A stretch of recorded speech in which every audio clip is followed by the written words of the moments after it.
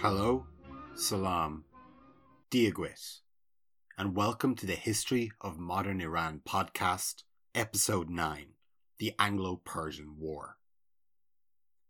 Before we begin today's episode, I have one small correction to make. Back on Episode 7, The Fall of Emir Kabir, I mistakenly said that the fallen vizier was strangled to death in the Finn Gardens of Kashan. This was an error on my part. Emir Kabir was indeed murdered in the Finn Gardens, but he died after being forced to slit his own wrists by a royal executioner, not by strangulation. Thank you to Sasanian Shah on Twitter for noting the error. Now, on with the show. In November 1855, Nasser al-Din sent a note to his chief minister, Aga Khan Nouri. Abbas Amanat translates the note as follows, quote, "In a dream, I saw a garden with a tall, massive pine tree in the middle. I was viewing it from a distance, and the name of the tree was Victoria. Indeed, that tree was the country and the monarchy of England. I ordered the pine tree called Victoria to be uprooted and replanted in another location, and said, 'Call it Muhammad. Victoria is bad.'"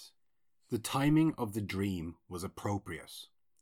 The previous day, the Shah had expelled the British Minister Plenipotentiary, Charles Murray, from Tehran.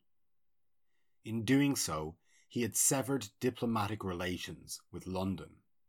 A few weeks later, the Shah ordered troops for an expedition to retake the city of Herat, setting in motion a series of events that would culminate in war with Great Britain in 1856. On the face of it, the Shah's expedition to Herat appeared foolhardy. A treaty with the British, signed in 1853, compelled Persia to refrain from sending armed forces to Herat unless the city was already under attack by foreign troops. Deploying troops there risked triggering a British response. Indeed, a previous Qajar attempt to seize the city in 1837 had very nearly led to a full-scale British invasion. Any course of action that could lead to war with Britain was an existentially dangerous undertaking for Iran. Nobody was in any doubt who would win in a war between the world's greatest military power and a country that couldn't even pay its soldiers on time. The Iranian strategy went something like this. The Persians would occupy Herat, after which they could use the city as leverage to win over diplomatic concessions from the British. Nasser al-Din probably didn't expect to fully re-annex the city. Rather, he hoped to have the existing arrangement, de facto independence for the city, with its ruler paying nominal homage to Tehran, recognized by the nations of the West. Recognition of Persian claims by important states in Europe and America would hopefully dissuade the British allied Emir of Afghanistan, Dost Muhammad Khan, from conquering the city and placing it forever out of reach of the Shah. Nasser al-Din also hoped to secure greater freedom of action domestically. In particular, he wanted to concentrate troops in Khorasan in order to dissuade raiding by Turkmen and Afghan tribes, and to deploy others along the Zagros Mountains to militarily intimidate the Ottomans along his western frontiers. All things that the British had never allowed him to do. With Herat as a bargaining chip, and taking advantage of friendly Western powers, the Shah believed he could force the British to accept his right to send his soldiers wherever he pleased. The Iranian strategy hinged on successfully capturing and holding Herat, but equally important was securing patronage from secondary powers like France and Prussia, who could provide a counterweight to the suffocating hegemony of Britain. This twofold military-diplomatic strategy looked good on paper, but almost from the get-go, things started going wrong. Firstly, there was the outreach program to the west. The Shah's first choice when it came to new friends was France. This was at least partially because of Nasser al-Din's personal admiration for Napoleon Bonaparte, whose nephew Napoleon III now ruled as Emperor of the French. The Shah sought to court the Emperor through lavish gifts, including 4 prized Turkoman horses, a jewelled sabre, priceless pearls, and the Qajar equivalent of a knighthood. While Napoleon III appreciated the attention and flattery provided by Persian diplomats, he saw little advantage in acting against Britain, with whom he was allied in the Crimea, though the French did at least conclude a commercial treaty with Iran. Overtures to the Prussians and Austrians followed, but the latter, mainland European empires with little interest in Central Asia, did not see any benefit to deepening diplomatic relations with Iran. The Shah's European options exhausted, he turned to an emerging world power with a recently expanded navy and newfound interest in the wider world, the United States of America. The Iranians approached the Americans for a mutual trade agreement, and even offered the US Navy bases in the strategically important Persian Gulf. The two countries did sign a treaty of friendship, but one which only established minimal ties. Indeed, the United States didn't even see the need to establish an embassy in the country for another 2 decades. America, like Prussia, Austria, and France, was unwilling to fundamentally upset its relationship with a shark like the British Empire for the sake of a minnow like Iran. Persian diplomatic initiative was by no means a total waste of time. The inexperienced Iranian diplomats had succeeded as much as anyone could have reasonably expected in opening up new channels with France and the US for the first time.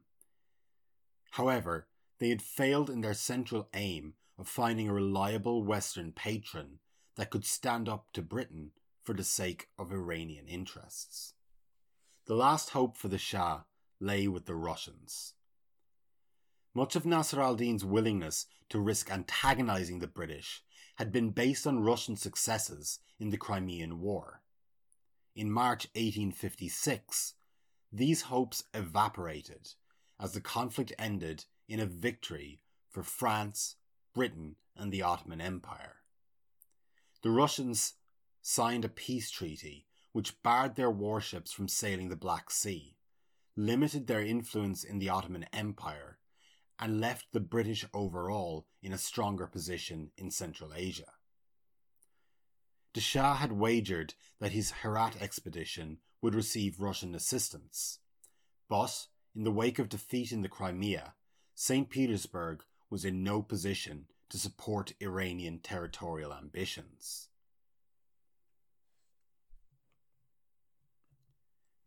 If the diplomatic side of the Herat strategy had failed to fundamentally re-alter Iran's position in the wider world, events closer to home were no more favourable to Iranian aspirations. Before launching the expedition to Herat, the Persians had needed a way to get around the 1853 treaty with the British, which you'll remember included a clause allowing Iranian troops to enter the city only if Herat were under attack from without. They also needed a casus belli better than, hey, it's our city, we're taking it back, go away and don't be bothering me. So, back in 1855, they had made a deal with Mohammad Yusuf Mirza, the ruler of Herat. The Iranians agreed to recognize Yusuf's regime if he invited the Persians into the city, ostensibly to defend the inhabitants from being conquered by Dost Muhammad Khan. In reality, Yusuf simply hoped to use Persian forces to shore up his weak control of the city. Yusuf, however, got cold feet about the deal and, about to be crushed between the Shah of Iran and the Emir of Afghanistan, he decided to throw in his lot with the British, raising the Union Jack in the citadel of Herat and declaring himself a vassal of Queen Victoria. Unfortunately for Yusuf, the British were unwilling to accept this unilaterally declared alliance, which left the emir isolated. His vizier, an ambitious chief by the name of Isa Khan, overthrew the unpopular prince, delivered him to the Persians, and seized control of the city for himself. Despite initial gestures of goodwill, the wily Isa Khan had no desire to become a mere vassal of Tehran. Instead, he sought to maintain an independent emirate in Herat under British protection. As the main Persian army neared the city walls, Herat's new ruler switched his allegiances to the British, shut the gates, and prepared for a siege. Everything seemed to be going against the Shah. The great powers of Europe and America had snubbed him, the justification for his invasion was in tatters, and a series of coups in Herat itself had brought a pro-British chief to power in the city. Instead of simply occupying the city with the support of its ruler, the Persian expeditionary force now faced competent military resistance from Isa Khan, who stood safe behind the high walls of Herat, the same walls that the Iranians had failed to breach back in the 1830s. The besieging force was commanded by the Shah's uncle, Sultan Murad Mirza, an energetic and ruthless young prince who had proven himself militarily during the Salar Revolt. Murad had promised Nuri a swift victory in Herat. However, by March 1856, the premier was starting to worry, writing to the general, again in Aminat's translation, quote, "You engaged with 10,000 troops and 10,000 Tomans to occupy Herat. I have sent you 80,000 Tomans, and you have 15,000 troops. And what have you done? We will admit of no further excuse. Herat must be taken." End quote. But Herat wasn't taken. Murad and his troops ended up stranded in front of the high walls of the city for 9 long months. It was the usual story of Iranian military incompetence. The irregularly paid Persian conscripts were unwilling to risk their lives assaulting Herat's formidable defences, while more general incompetence saw the besiegers accidentally blow up their own ammunition dumps.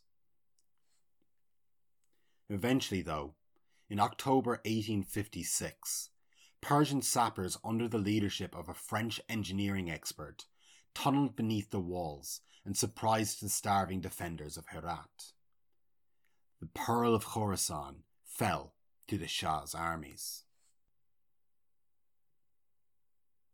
As Herati mints produced coins bearing the image of Nasr al-Din, and the city's mullahs praised him as their rightful ruler, British officials in India and London grew concerned. Throughout the siege, official diplomatic relations between London and Tehran had remained severed. In Istanbul, however, informal communications between the Persians and British representatives in the city were maintained. As soon as Herat fell, though, an irate Foreign Office lost its patience and severed all contact. The time for diplomacy had come to an end. Iran had defied the empire, and now she would be forced to pay a price for her insolence. In Tehran, news of the victory in Herat reached the Golestan Palace a few days after Murad had captured the city. This good news was followed soon after by the revelation that negotiations with the British in Istanbul had broken down. There was a mixed reaction in the capital. The Shah, even if he occasionally entertained delusions of becoming a Persian Napoleon, had never wished for war with Britain. With Herat finally captured, though, he seems to have become carried away with the drug of victory, as did other senior Persian officials. That this should be the case is hardly surprising. Persian elites had not known victory since the days of Agha Muhammad Khan, and now that they had a taste for it, they wanted more. Even the cautious and pro-British Nuri was not immune to the euphoria generated by the reconquest of Herat, boasting that, if the British did declare war, then Iran could simply retaliate by capturing Kabul, or even the Punjab. Nouri's uncharacteristic optimism did not survive contact with reality. On the 1st of November 1856, the United Kingdom declared war on Iran. The British military strategy was designed to inflict maximum pressure on the Iranians with minimum cost in terms of resources and manpower. Since most of the empire's forces were concentrated beyond the Hindu Kush in India, an overland campaign made little sense either logistically or politically. A land invasion would have required a crossing of the Himalayas, followed by a trudge through Afghanistan. Even if the Emir of Afghanistan was now a British ally, imperial commanders still had fresh memories of the First Afghan War and the brutal losses they had suffered there. Britannia, so the song goes, ruled the waves, and it was English naval power that would bring Iran to heel. Accordingly, a small fleet of British warships made for the island of Cork, which they captured on the 4th of December 1856. A few days later, on the 10th of December, British gunships battered the strategically important port city of Bushehr. With their shore defences completely overwhelmed, the Iranian defenders fled the city. A mixed force of British soldiers and Indian sepoys, between 10 and 15,000 strong, under the command of Sir James Outram, a veteran of the British East India Company, occupied the city.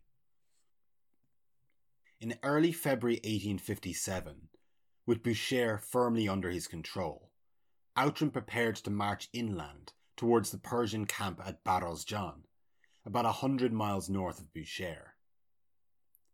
The swiftness with which Bushehr had been captured unnerved the Persian forces in Fars, who fled north from the invaders, leaving behind supplies and ammunition as they did so. Outram marched unopposed to Badrozjan, captured the arsenal there, and turned back towards his base in Bushehr. It was on the return leg of this journey that Outram's forces first met serious Iranian opposition. Not long after leaving the arsenal at Badrozjan, Qashqai tribal cavalry began harassing the British Indian column.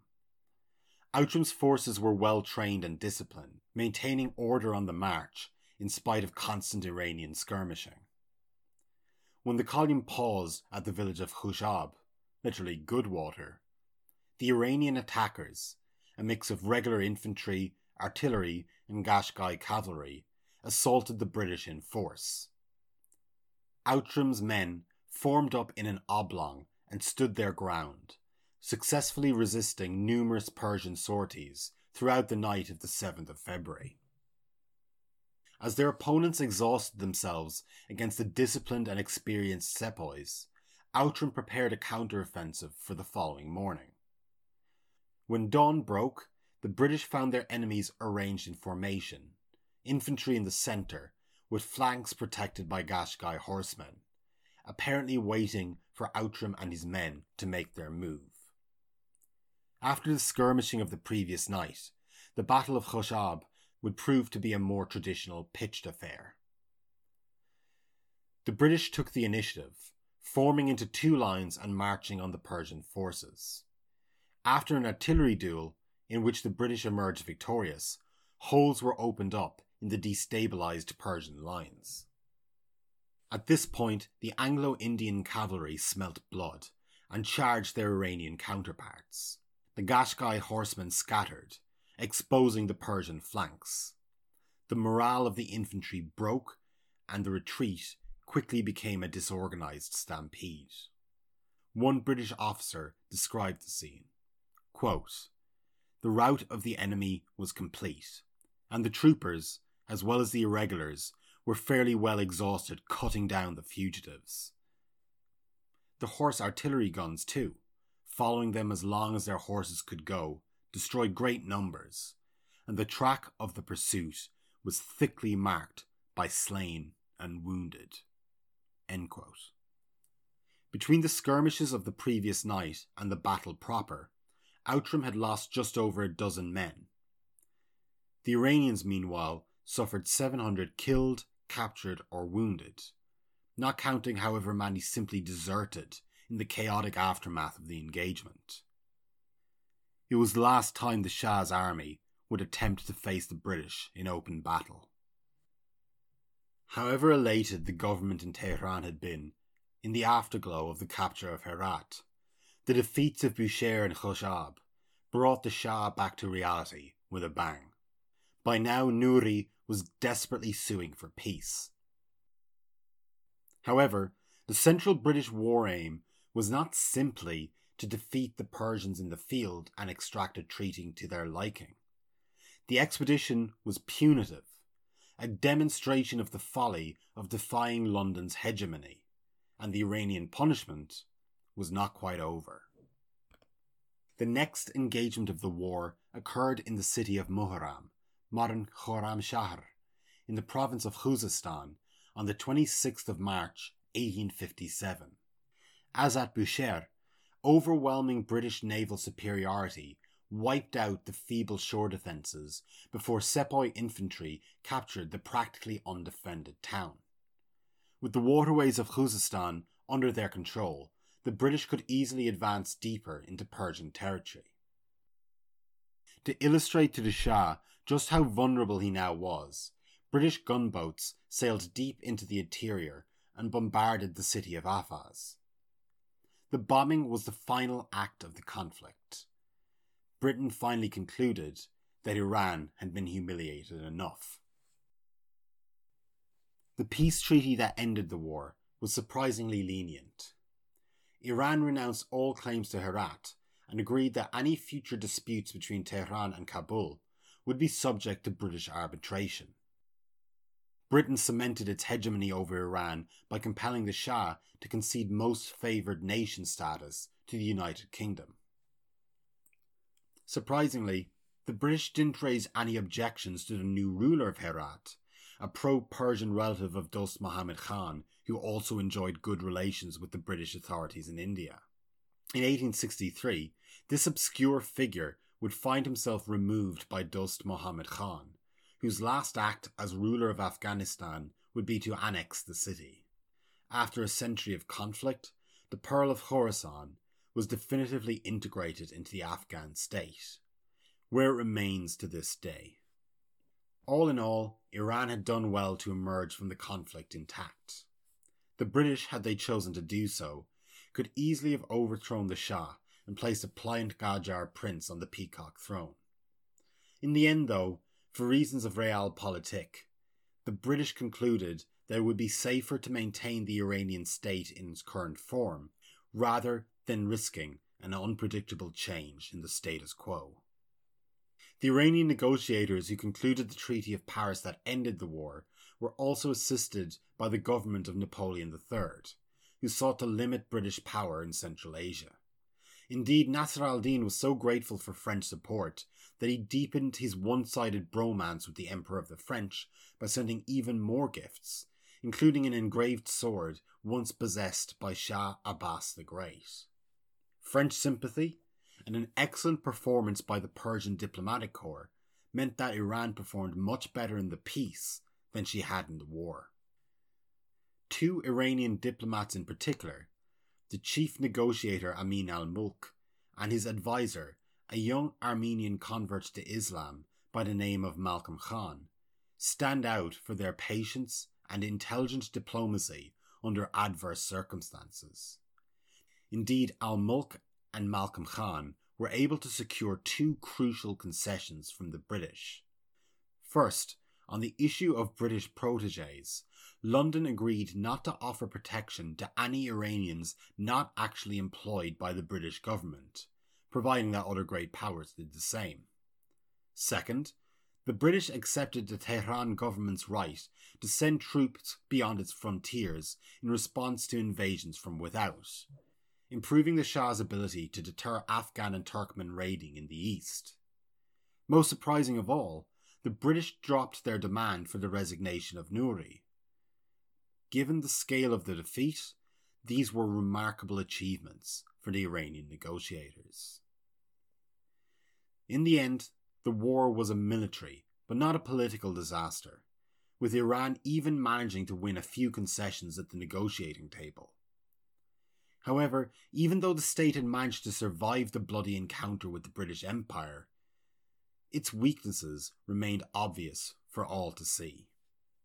A growing number of Iranians were dissatisfied with this state of affairs. Mostly young and exposed to European ideas through education or through service in the diplomatic corps, these modernizers sought to both explain Iran's weakness in the face of Western powers and to implement reforms that would strengthen the country. On our next episode, we will meet this new generation of Iranian reformers. Thanks for listening. If you enjoyed the podcast, please like, subscribe, and leave a 5-star review on iTunes, Podcast Republic, or whatever podcasting app you use. You can follow on Twitter at modern_Iran or send us an email, historyofmoderniranpodcast@gmail.com. Until next time, goodbye, Slán, Khuda Hafiz.